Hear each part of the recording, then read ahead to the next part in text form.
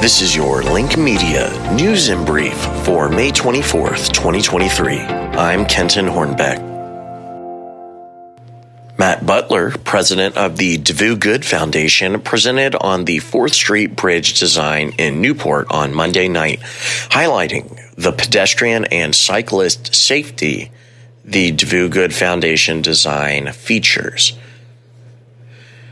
The state is leading the 4th Street Replacement Bridge project as it is a state-owned route paid for with state dollars.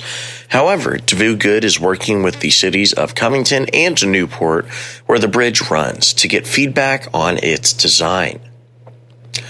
Through the process of designing the bridge, the phrase "once in a generation" has come up about being able to provide input on a bridge's design and functionality. The Northern Kentucky Water District will receive a $4 million loan to improve the water infrastructure in Newport and around the Ovation Project along the banks of the Ohio River. The loan was approved by the Kentucky Legislature's Capital Projects and Oversight Bond Committee on Tuesday, and it will be explicitly used for the Newport and Ovation water main replacement projects. The project involves replacing the water mains located in the urban core of the Water District service area in Newport, according to the project description submitted to the Kentucky Infrastructure Authority.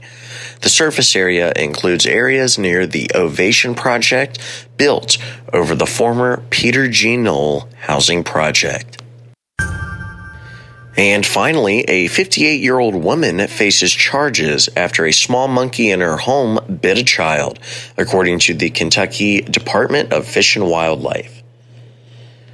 Officials with the agency said it received a tip and, after obtaining a warrant to search a home in Pendleton County, found and seized a marmoset that had bitten a girl.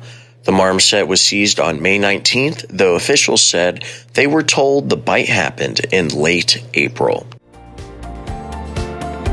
Those were your top stories of the day, Northern Kentucky. To stay up to date on all the latest local news, visit lincolnky.com.